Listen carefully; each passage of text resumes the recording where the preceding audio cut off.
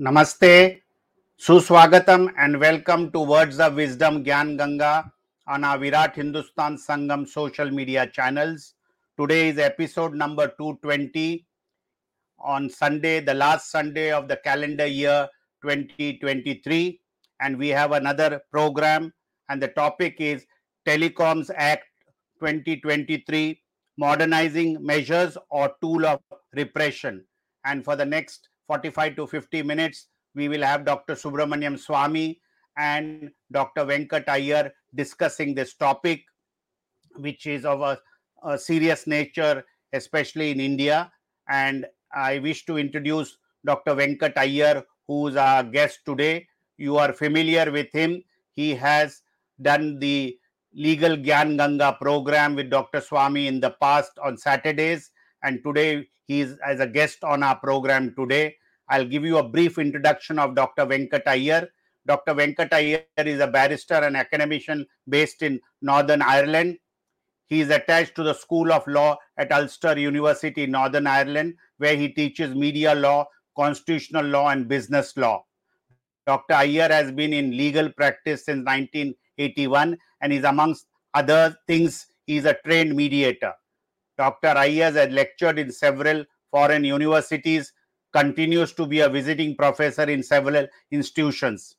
He has also acted as a consultant to several governments, private corporation, and non-governmental organization, namely Government of Kenya, Bhutan, and Vanuatu. In 2003, 2004, and again in 2012, he was invited by the Royal Government of Bhutan to advise on the draft media law for that kingdom. Dr. Iyer runs training courses on media laws and media ethics for newspapers and media organizations around the globe. Dr. Iyer has been engaged in designing and delivering capacity building program for judges and magistrates in various jurisdictions and frequently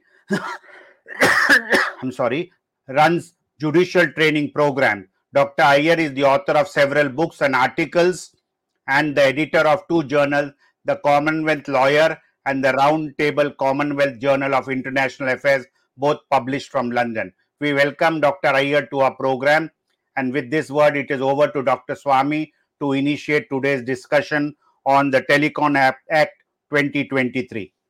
Over to Dr. Swamy. Thank you, Jagdish, and welcome to Dr. Venkat, who's a long, old-standing, he's young, but he's an old-standing friend of all of us. He was in Bombay for many years before he migrated to the universities in Ireland, and now he's become internationally well-known in the fields that he is specializing. One of them is, of course, on this question of the what we are seeing today is essentially the right of privacy. Some years ago, the Supreme Court had decided that given the Constitution of India, right to privacy is also a fundamental right. It was included as part of Article 21, and so today, anyone who takes away the right of privacy would be violating the fundamental rights, except that fundamental rights themselves are subject to reasonable restriction. Now, we want to know whether this particular thing of introducing Pegasus into at will the government and the government's free hand in listening to other people's telephone calls, for example, is in fact a reasonable restriction. Of course, I believe it's a very unreasonable restriction unless someone has proved to be a prima facie by the court.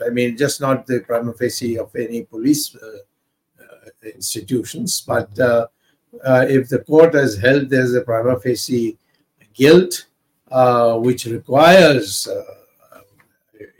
the tapping of telephones, then only it can be done. Now, all that is being thrown to the winds in this new act which has come in, which has already been now It is completed. It's now a full-fledged act. It's been passed in both houses, and the President of India has signed on it, and so it's part of the law. And of course, we can challenge it and have it. And I am with my colleagues in law who are with me, who work with me, who do their law work with me. They with them like Satya Sabharwal and Kanodia and Parth and so many other people who are part of our legal team. And so we are preparing a challenge, and we hope to give you some of those things later on. But today is actually the field is for Dr. Venkat to speak as freely as long as he wants. Put it in very clear thing what it is all about and how it is extraordinary and how it is a violation of the fundamental rights, even considering the reasonable restrictions. So with that, I will say that I would particularly like Dr. Venkat to deal with this question of Article, I think it's Article 3, Section 3 of the Act, Section 3, which deals with the question of privacy. And it's a 3-7, clause 3-11, and he should deal with as freely as he wants. But I would like him to focus a bit also on 3-7. Over to you, Dr. Venkat. Thank you, Swamy. I want to begin by making a few points in support of the new act. Now, astute listeners and watchers will have guessed that what will follow is not undiluted praise. So let's get the compliments out of the way early on. First of all, no one can deny that there is a need for modernization of the law in this area.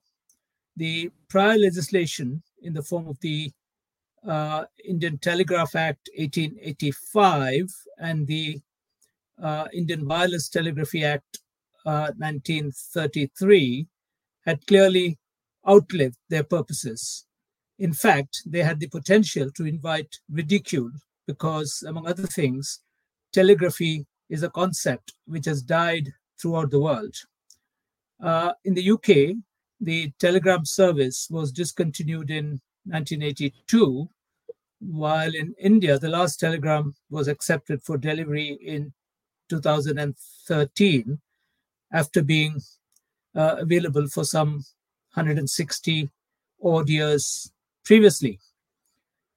By coincidence, I happened to be in India on the day before the service was discontinued. And to mark the occasion, I remember going to the Central Telegraph Office in Bombay and sending telegrams to a few friends. But of course, thanks to the inefficiency of the postal department, not all of those telegrams were delivered. But on a more serious note, I want to make the point that there's no way a law of that vintage can support the enormous advances in communication technologies that have taken place in recent decades. Therefore, there was a strong case for updating and modernizing the law. And to that extent, there cannot be any fundamental objection to the passing of the new legislation in this area. I would incidentally strongly disagree with the view that laws should be changed or repealed merely because they are colonial in origin.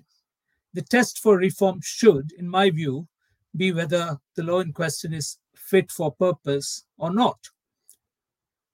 But that is a point about which not many people in India seem to be particularly concerned. It has become fashionable to use colonialism as an argument and a justification for all manner of actions, as if nothing further needs to be said to justify any change.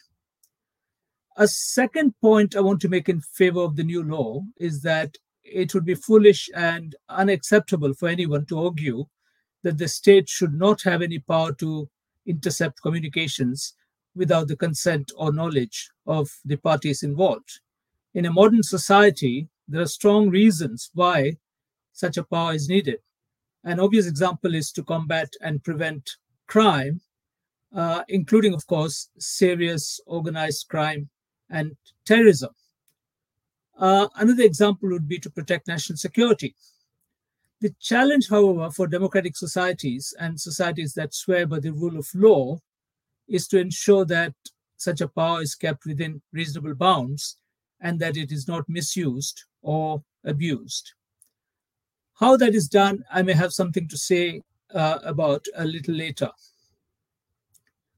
A third point that needs to be made in favor of the new law is that it is not per se unreasonable for the state to possess the power to license the establishment and operation of telecommunication networks, or to require those offering telecom services to the public to seek governmental authorization, which the new law does.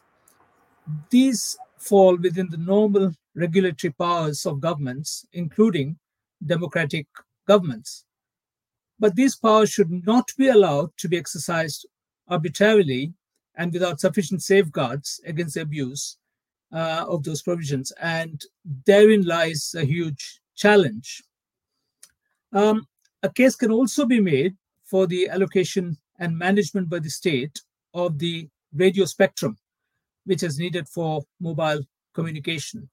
This is partly because the spectrum is limited and has to be used for various competing lawful purposes, and partly because, as a common resource, the state exchequer would be justified in generating revenue, which can then be used for the public good in much the same way that certain charges are levied for the use of other infrastructural facilities, for example, tolls on highways. Here again, there should be no room for arbitrariness, and the allocation should be done in a fair and transparent manner. What else can be said in favor of the new law? At a rather practical and mundane level, the Act has provisions for regulating rights of way for those intending to lay telecom infrastructure, for example, cables or cell towers, on both public and private property. This is also unexceptionable, and if it is done properly and fairly, it can avoid a lot of chaos and disputes. There is one other good thing, in my view, in the Act, and it has to do with requiring telecom service providers to seek and obtain prior consent from users of those services when they wish to send out promotional, that is, marketing and other optional messages. Coupled with this is the creation of what they call a do not disturb register, which is long overdue in India. I have to say, however, that I remain skeptical about the effectiveness of these provisions because, as I hope you'll agree, a major problem in India is that while there's no dearth of laws, there are serious deficiencies in the enforcement of those laws. And given the sclerotic state of the justice system, even if a conscientious administrator decides to take enforcement action, he will probably find it a frustrating exercise. So, having said all that can be said in favor of the Act, I will now turn to talk about what is worrying, even deeply worrying, about it. I'll try to be as moderate in my comments as possible while being conscious of the fact that many critics have expressed themselves very strongly both before its passage through Parliament and after. I cannot claim to offer an exhaustive critique, mainly because our time is limited, but I'll try to highlight some major issues of concern. For a start, the Act allows for a serious invasion of personal privacy, a point which has already been flagged by Swamy. That is both worrying and ironic because recent years have seen an increasing emphasis on the so-called right to privacy. I say so-called because, as I have pointed out in previous lectures, I'm not convinced that there is or should be a right to privacy, mainly because defining such a right in law is fraught with all kinds of challenges. I would argue that it is reasonable for everyone to have an expectation of privacy, which of course is context dependent, and that such an expectation should be protected and fulfilled by the legal system.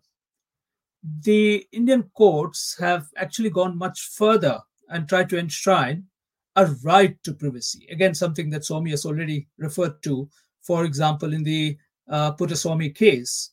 And elements of this right seem to be recognized by the legislature as well. For example, in the data protection legislation that was passed last August.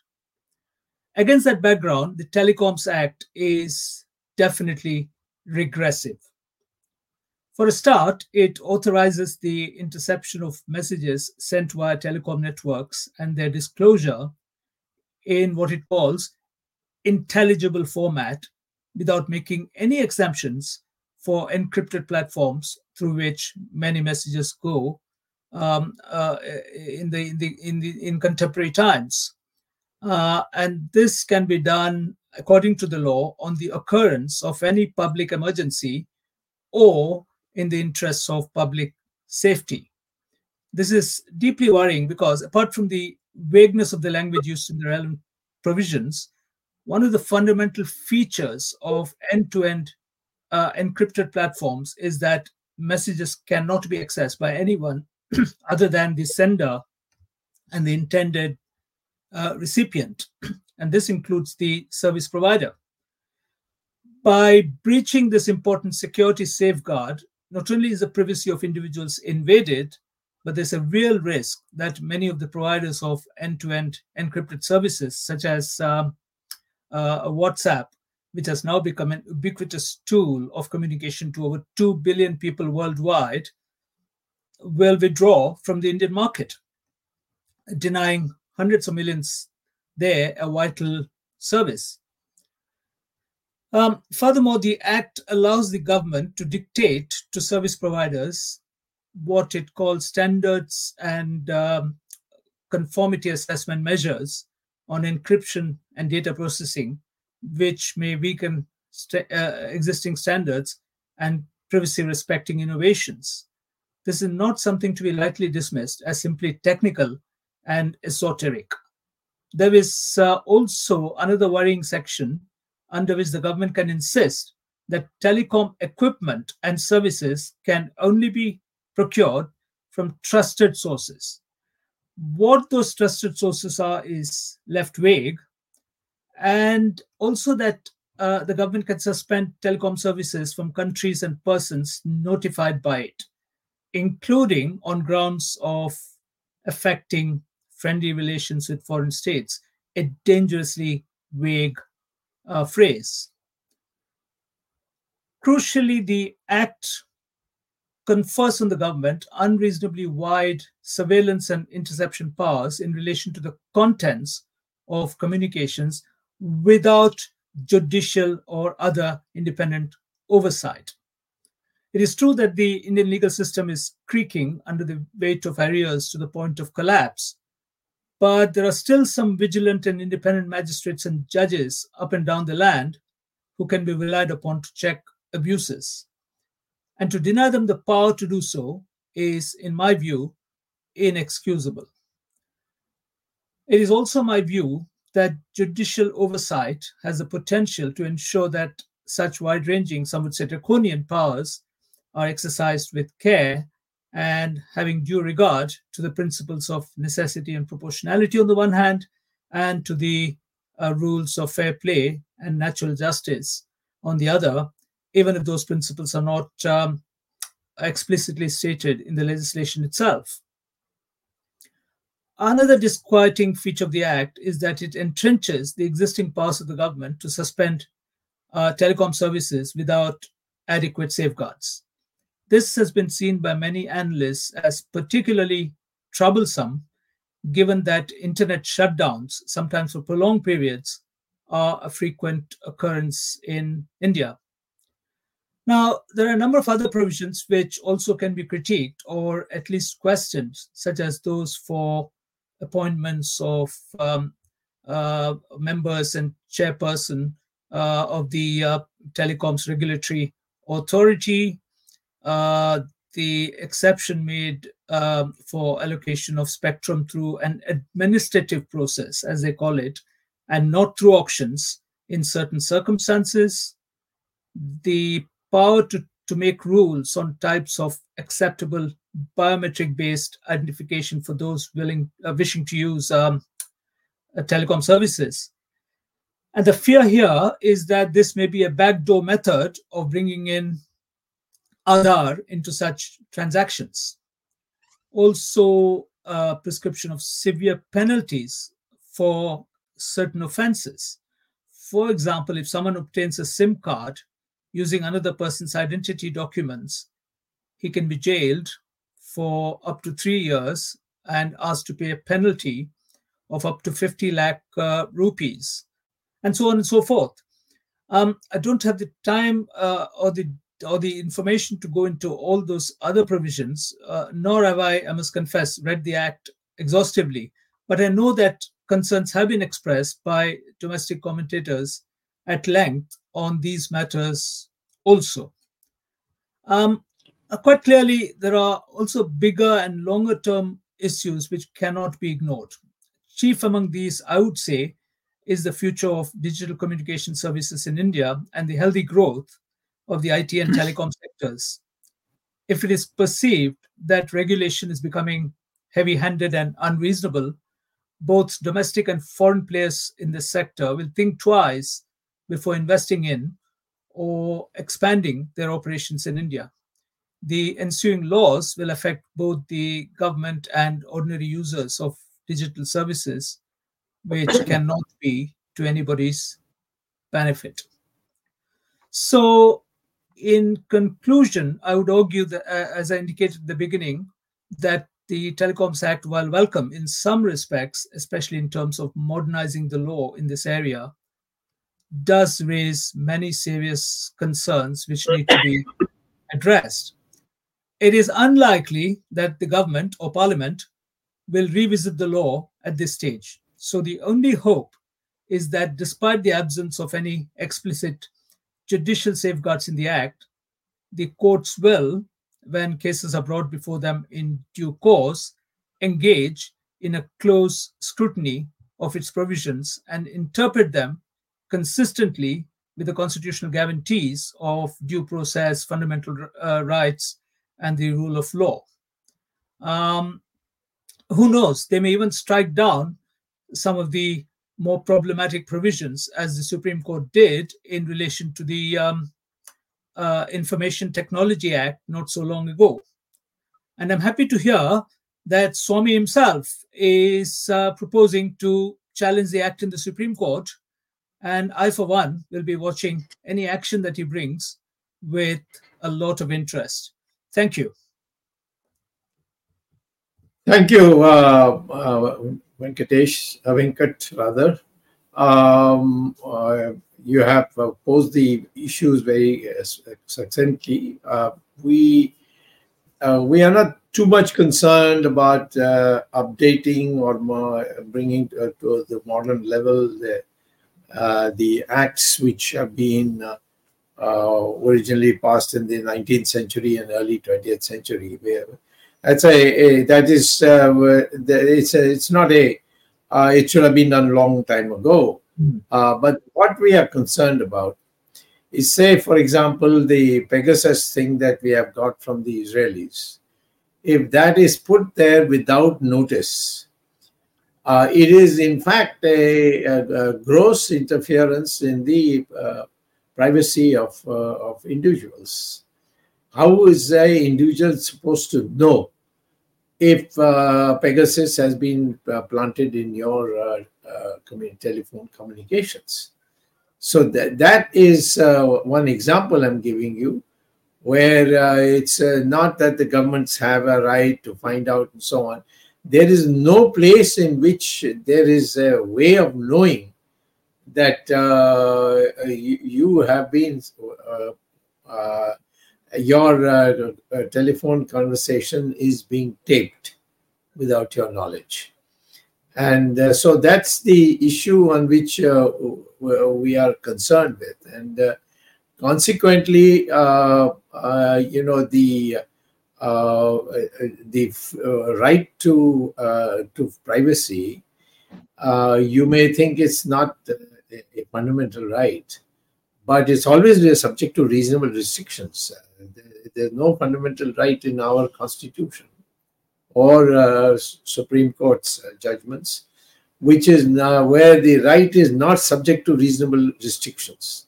So what I would say is that we should not give this blanket power to the government that they can plant a Pegasus in anybody's telephone.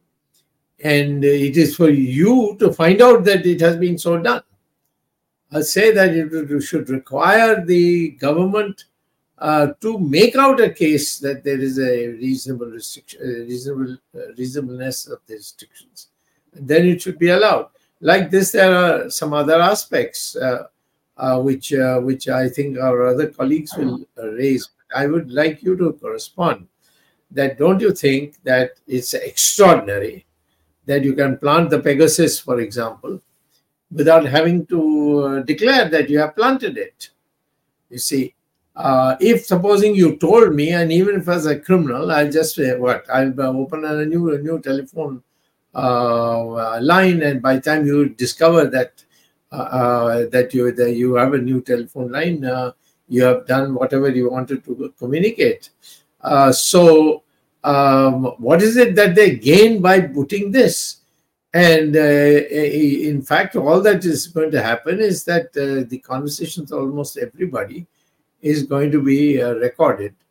And it will literally mean that we are a state like the Soviet Union. The Soviet Union was, today Russia is, China.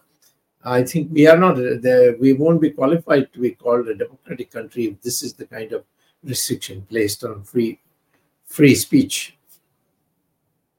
Okay. Yeah, can I respond? Sure, go ahead. Yes. Yeah.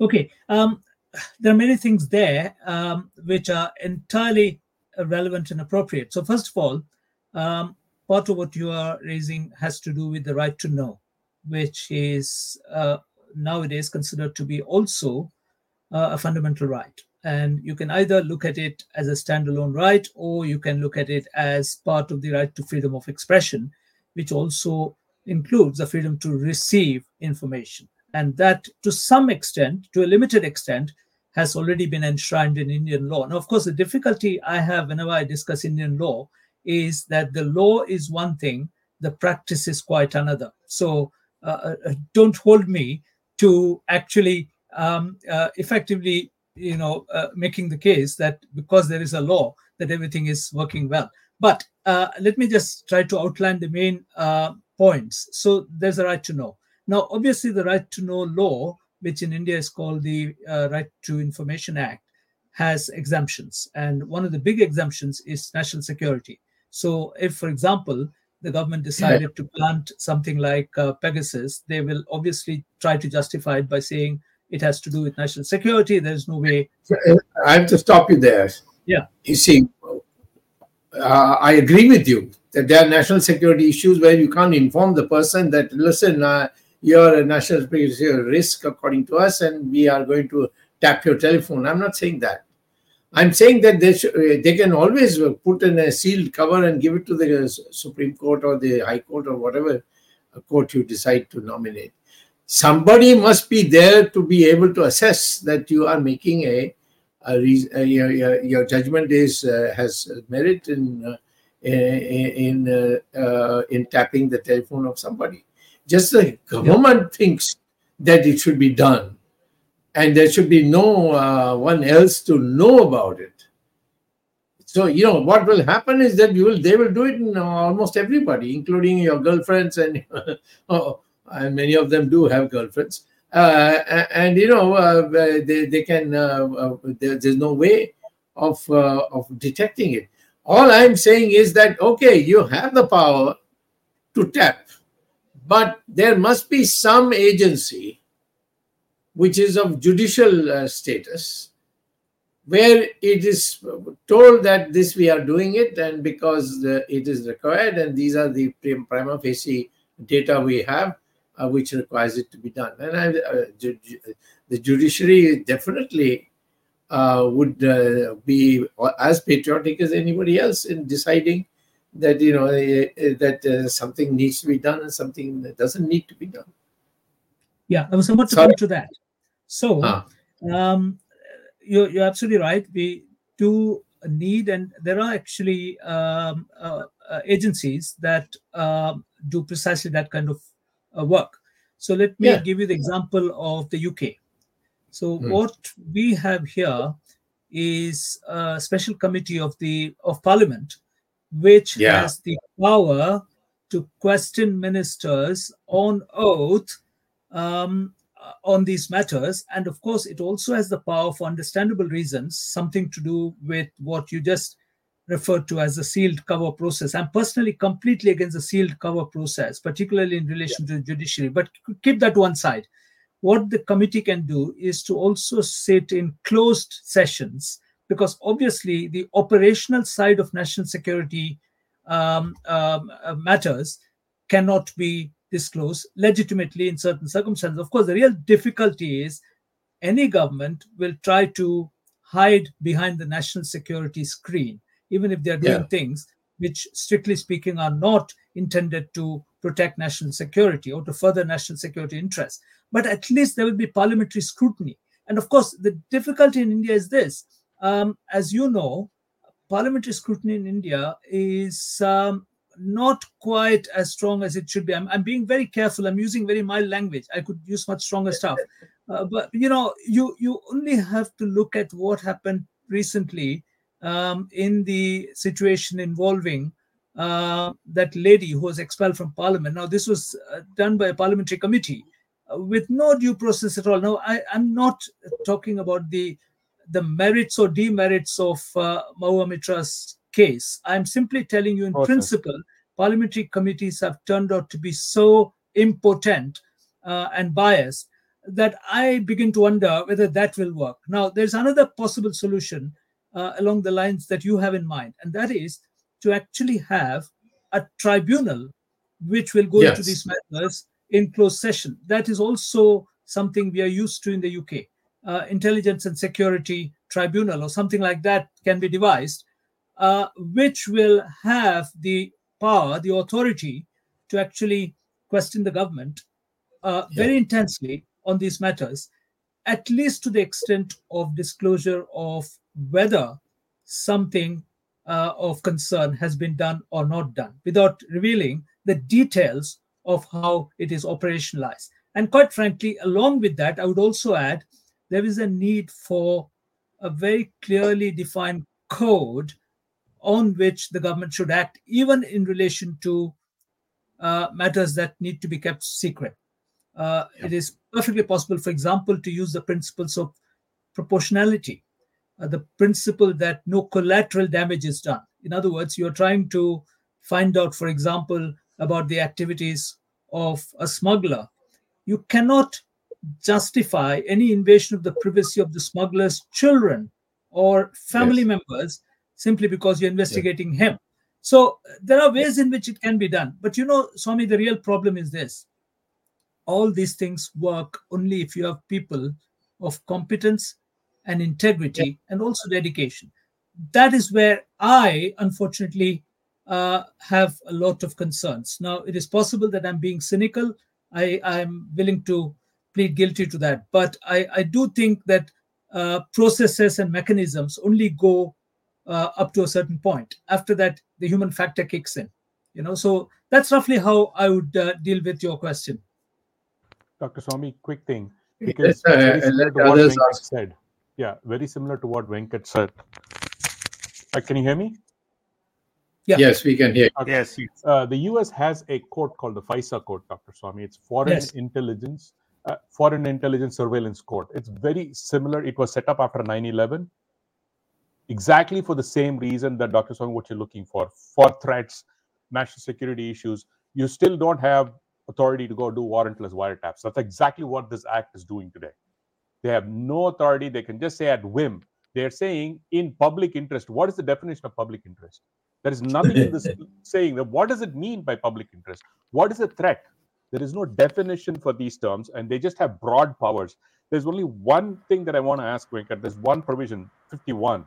It says, no suit, prosecution, or other legal proceeding shall lie against the central government, the state government, or any authority under this act, or any person acting on his behalf, as the case may be, for anything which is done in good faith, I don't know what that is, or intended to be done in pursuance of this act, or any rule, regulation, or order made thereunder. What more do you need? So you can't sue the government, even if your privacy is violated. You know that they made a warrantless. So, like, for example, what happened in Gujarat a while ago when somebody was chief minister, they made warrantless wiretaps on some women. You can just go wanton today. And Venkat, the problem today is it's just not the central government that has got the power. Now they are also giving this to the state governments. Every state government is going to have a rogues come going out and tapping people's phones, invading people's privacy. Whether they have as you said, they should have an expectation of privacy, whether they have it today or not.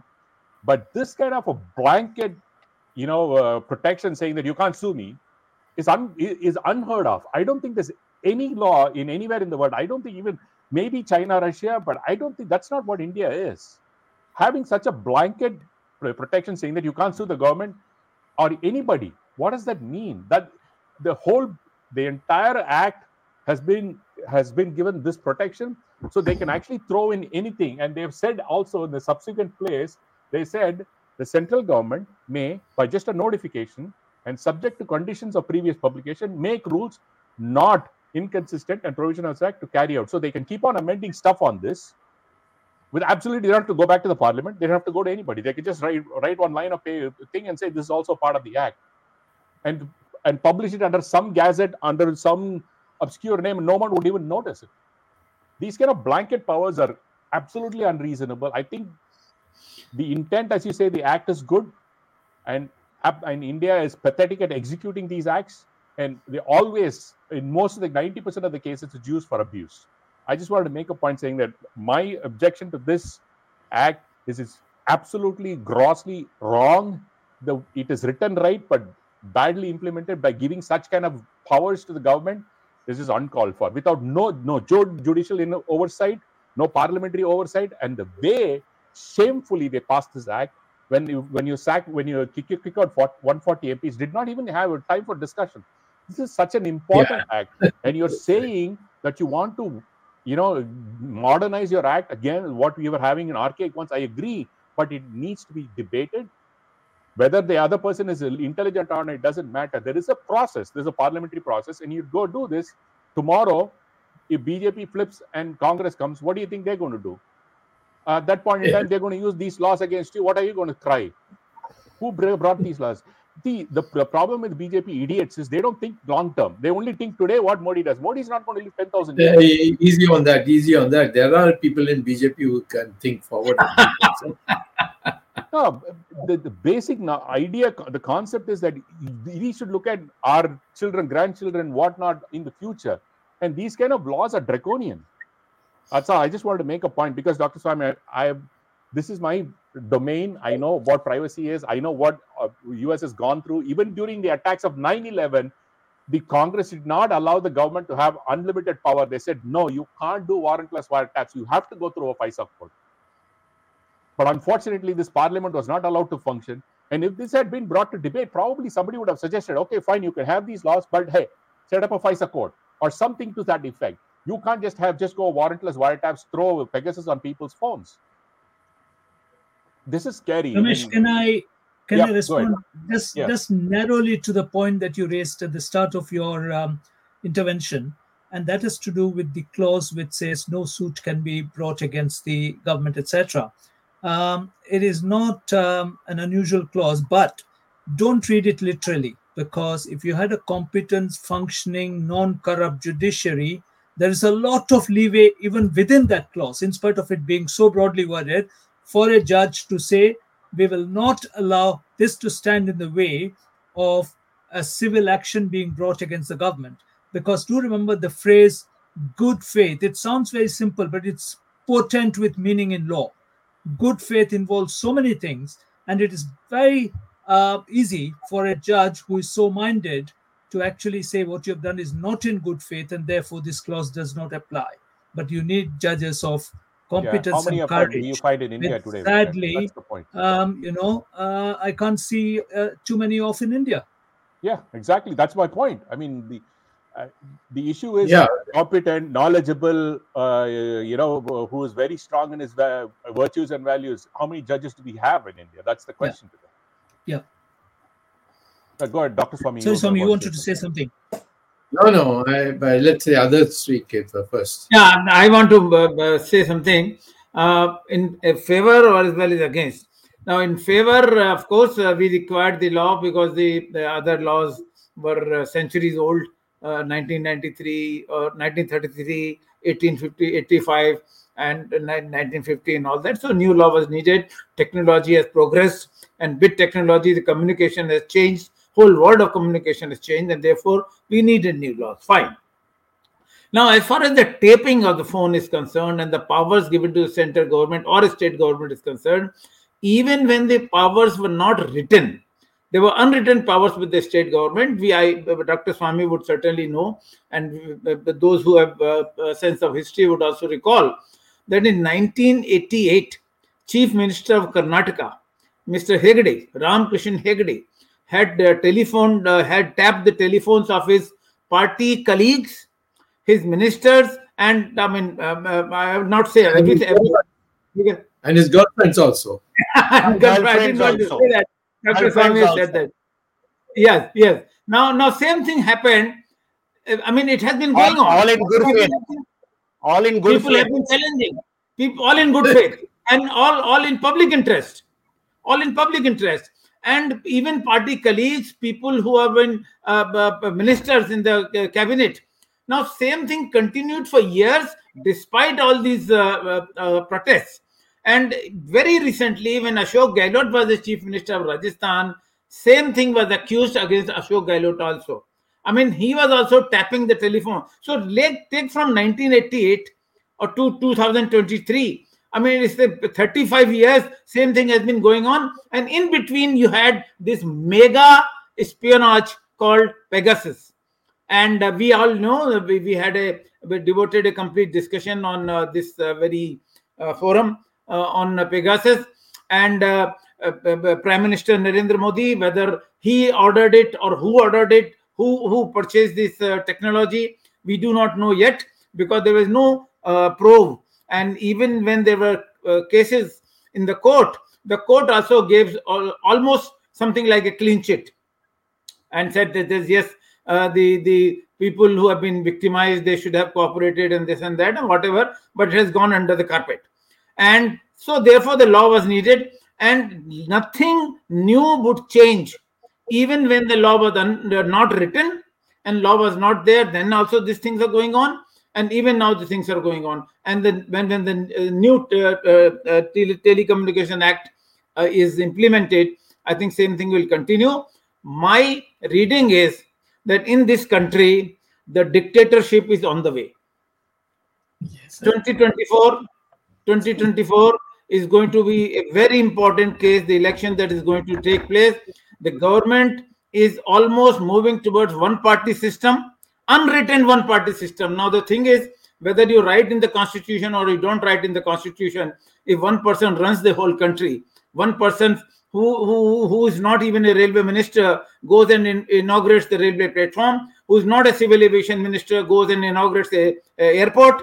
The person has captured the power, and the person is so hungry for the power. I'm not naming the person, you can all guess who I'm talking about. And this act will only add to the power of this person or these kind of persons. Whosoever comes in 24, we do not know yet, but this law will certainly help the person who heads government or who is going to head the government. And therefore, the power will be centralized in one person's hand, and in center, and in states also, the person who heads the state government will also misutilize this law. So this is the freedom is going to be compromised. This is the biggest danger in this country. Just one short comment on what I Arvind has said. Just one short comment. Go ahead, Dr. Swamy. All this information will go only to the Prime Minister. It will not go to the Home Minister. It will not go to the Foreign Minister. It will not go to the senior ministers who are in the warrant of precedence, number one, number two, number three. You see, it will be the Prime Minister, and he will be the only person who will get to see all this. And if he appoints his own people, he'll protect them. So there has to be some counter somewhere to counter here. Yes. No, I have some comments to make. Yeah, I have some comments to make. Many people today on our show, that is the panel, are those people who by ideology and by their action have fought the emergency and all these various laws. I think Venkat also will agree, because indirectly, directly, Dr. Swamy, he and many others who are on the panel were against the emergency. Mr. Narendra Modi also claimed that he worked in the emergency, and I am aware that he spoke against the telephone tapping, he spoke against dictatorship. He came to the Maninagar railway station to keep a watch on Dr. Swamy and see that his luggage was carried forward and all that. So what I want to say is, there are parties in power, there are opposition parties, but when we talk about democracy, we must rise above all this. So the Janta culture or the Janta parties, I would say the Janta Parivars, came out of the struggle against the emergency. So these parties at least owe their existence to this second freedom struggle against Indira Gandhi's dictatorship. If we coming to power and using the same weapon doesn't make us then any different. So this is as a comment I want to make. Another thing, Arvind was very much worried that one party rule and dictatorship, one person ruling. We heard all these stories during the emergency. We were told Indira Gandhi के बाद में संजय गांधी के बाद में उसका कुत्ता ये देश पे राज करेगा. But I think we must have some faith in the Lord Rama's, whose grand temple after 500 years we are going to be putting up in Ayodhya, to the struggle of that 500-year-old struggle. So don't take the Indian people so lightly. And as Dr. Swamy always has been saying, the illiterate masses of North India wiped out the Gandhi dynasty. Perhaps Indira Gandhi declared the election on the 18th of January 1977 with the hope that she will bring this controlled democracy or controlled dictatorship. But she was wiped out. People of India are quite intelligent.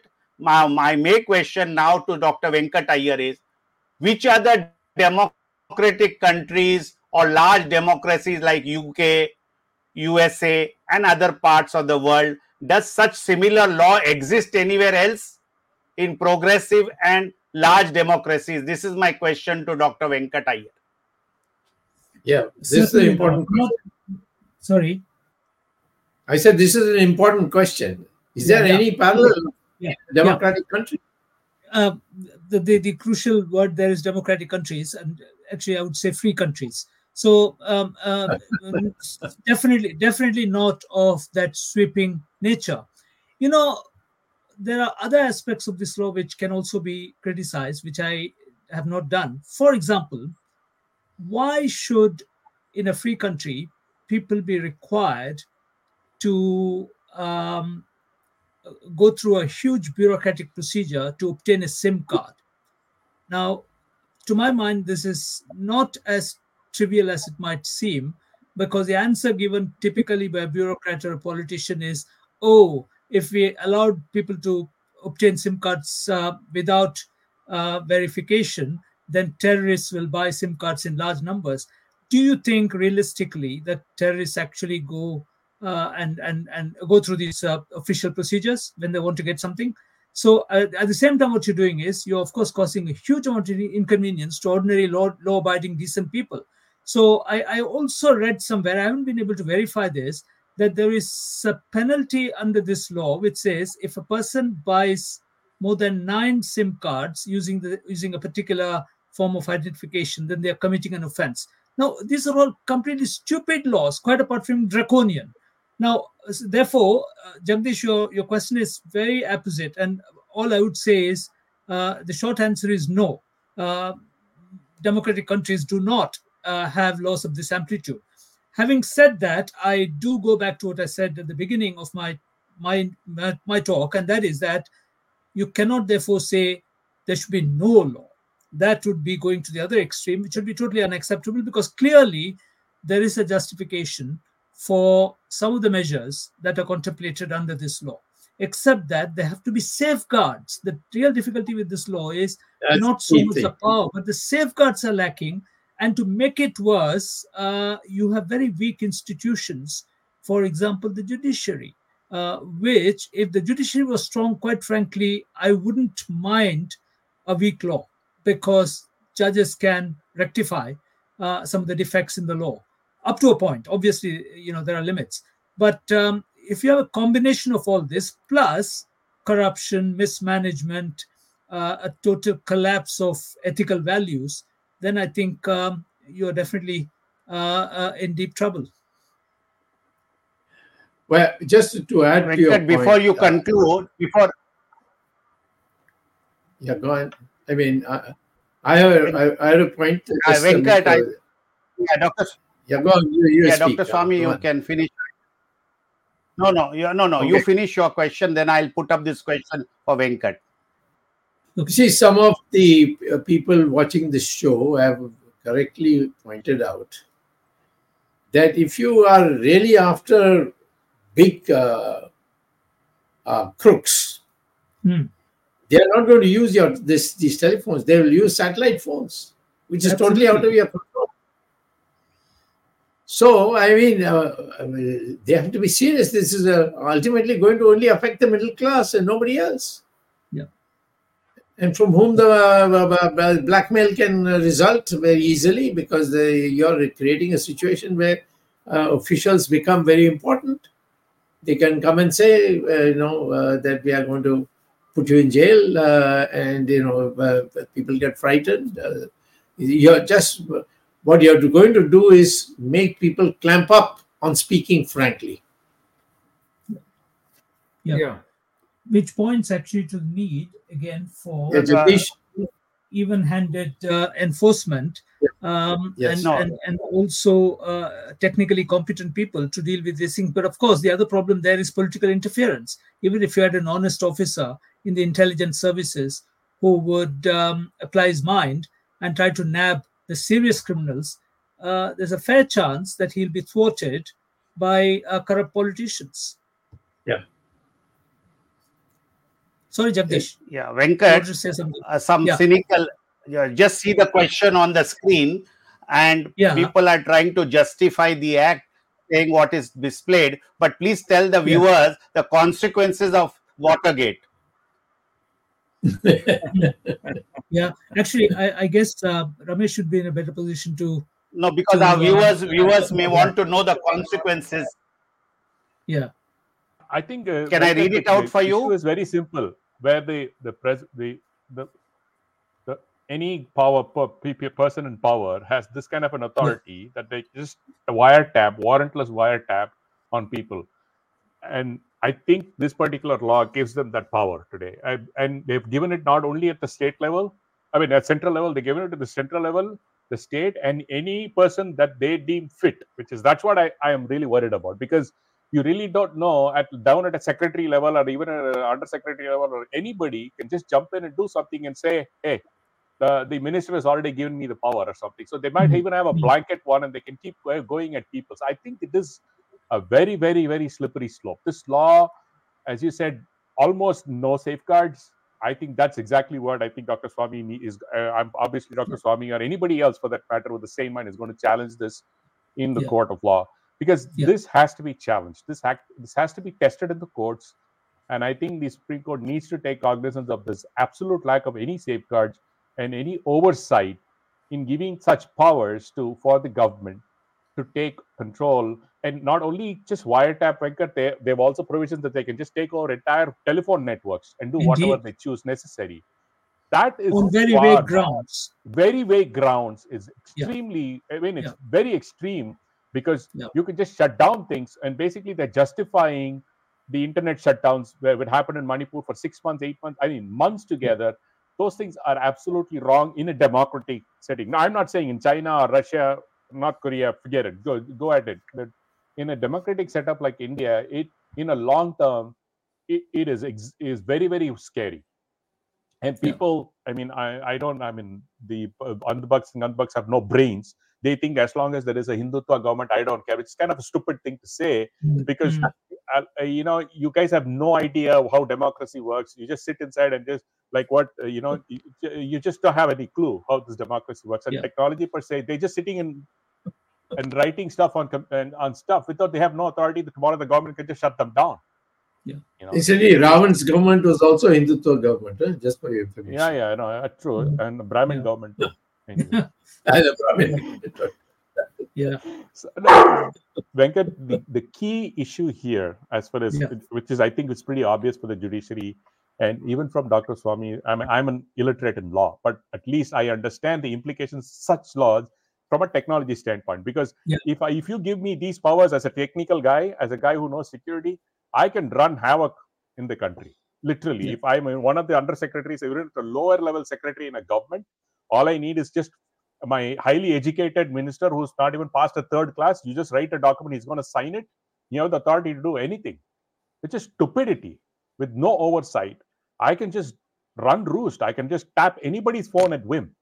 Let him go to courts and say, okay, they tapped. Let's see. 20 years later, we will decide what the court does. Whether I'm alive or he's alive is a different issue. The fundamental aspect is it's not more than as Dr. and you said that violation of privacy. It is violation of fundamental rights per se, saying that you have no idea as to why you are being tapped. There is no reason. You are being a normal taxpaying citizen. It doesn't stop the government from spying on you. It needs to understand, saying, okay, like as I said, there needs to be a FISA code. There needs to be somebody who says, okay, fine, your wiretap is reasonable enough. You have given me enough reasons to go ahead. Okay, go ahead. In heights of 9/11, when FBI, CIA, and all the three-letter agencies in America were running after people, tapping phones, in spite of that, it still happened in America. I'm just saying it didn't happen.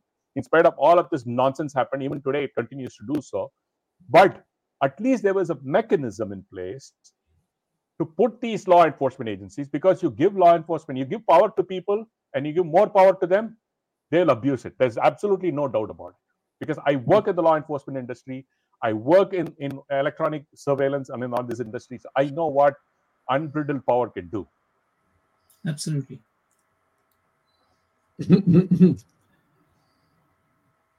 I think anything else we can conclude. No, I would like to say that recently, the foreign minister has gone to Moscow and made peace with him, because earlier on we cancelled his 2 visits to India. We cancelled many other agreements that were to be there in view of the fact that we thought that the Americans would be buddy-buddy with Modi, but it's not turned out to be so. So now the dangerous part is that foreign affairs, the Chinese have occupied 4,600 square kilometers of land in India, and nobody is talking about it. And so I think what we are doing is creating the climate by which Mr. Modi can make India into, even Putin has elections, by the way. So elections is not an indication of democracy per se. And so do the Chinese have at the local level. And so we may end up with a dictatorship, and we will all be responsible for having not raised our voice at that time. Right. Can't get a Surya Namaskaram. As we say in Tamil, you go do Surya Namaskar after you go blind. Yes, Venkat, you want to say anything before we close up? Arvind? No, nothing at all. Well, actually, the only thing I would say is I hope that your legal challenge goes forward and that you have some success. That's at the moment the only hope, because this bill is now done and dusted by Parliament. It has been signed into law. And so if you're lucky, you get conscientious judges who would at least strike down 2 or 3 crucial provisions in the law which are so blatant in terms of their defiance of fundamental rights and the rule of law.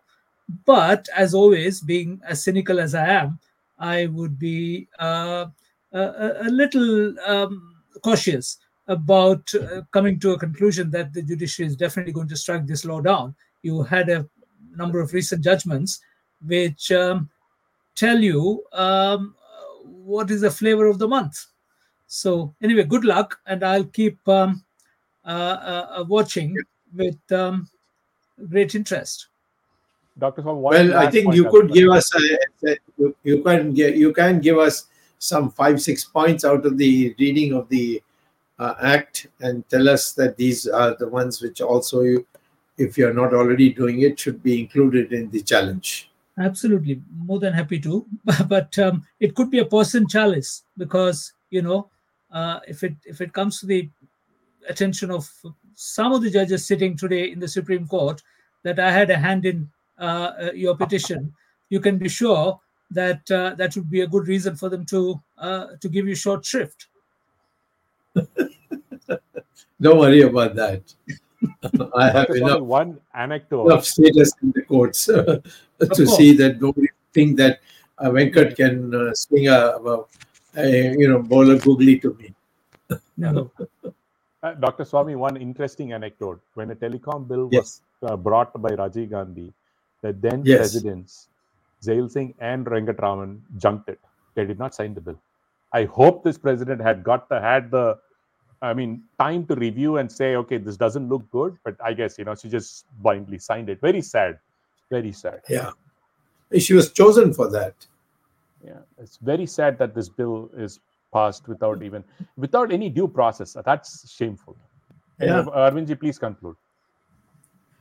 Yeah, I think very timely this discussion was organized by VHS and this platform, because this is an act which is going to challenge the freedom of individual in this country and bring in some kind of undeclared emergency. We have been opposing emergency. Even the people in power today, they were the claimants that they also opposed emergency, as Jagdish mentioned in his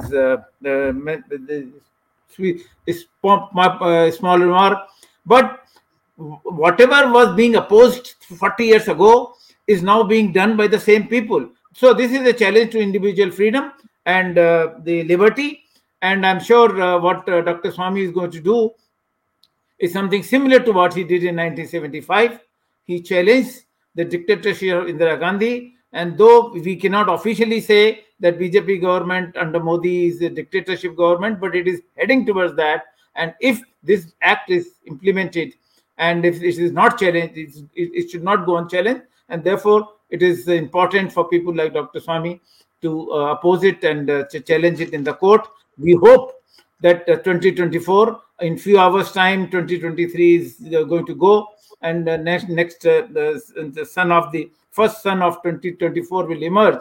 We hope this 2024 will also bring hope and liberty to the people, and some good sense will prevail on people who are implementing this kind of anti-people policies. We'll be meeting again next Sunday, but before that, we must thank Dr. Venkat Iyer. He has been part of VHS programs earlier also, and it was wonderful. I missed in the beginning because of some technical reason I could not join, but it was wonderful. Whatever description you have given of this act, and the dangers that you have mentioned.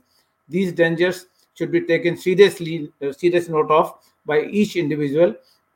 Thank you, Dr. Swamy, and thanks for informing that you are going to challenge this act in the Supreme Court, and we hope we pray for the success of your case against the government. Thanks, Jagdish. Thanks, Ramesh Swamy.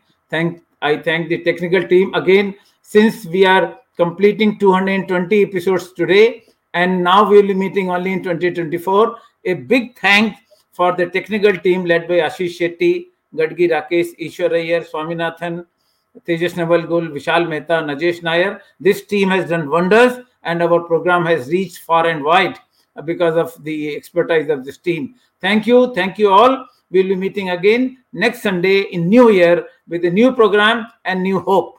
Thank you very much. Till then, Namaskar, Jai Hind. Thank you. Jai Hind.